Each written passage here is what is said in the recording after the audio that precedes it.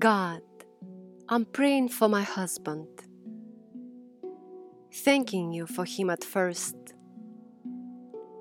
and confessing him I love, and asking you to fill his thirst to be Christ-like and a leader, sober-minded and steadfast, sacrificial and truth-seeker, dignified with sound faith,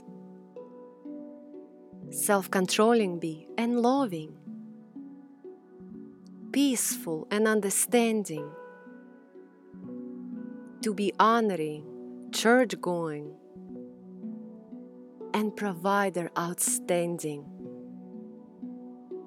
Thank you, God, again for him.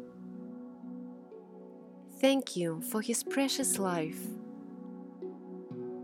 Bless him, Father, and redeem. In Jesus' name, his loving wife.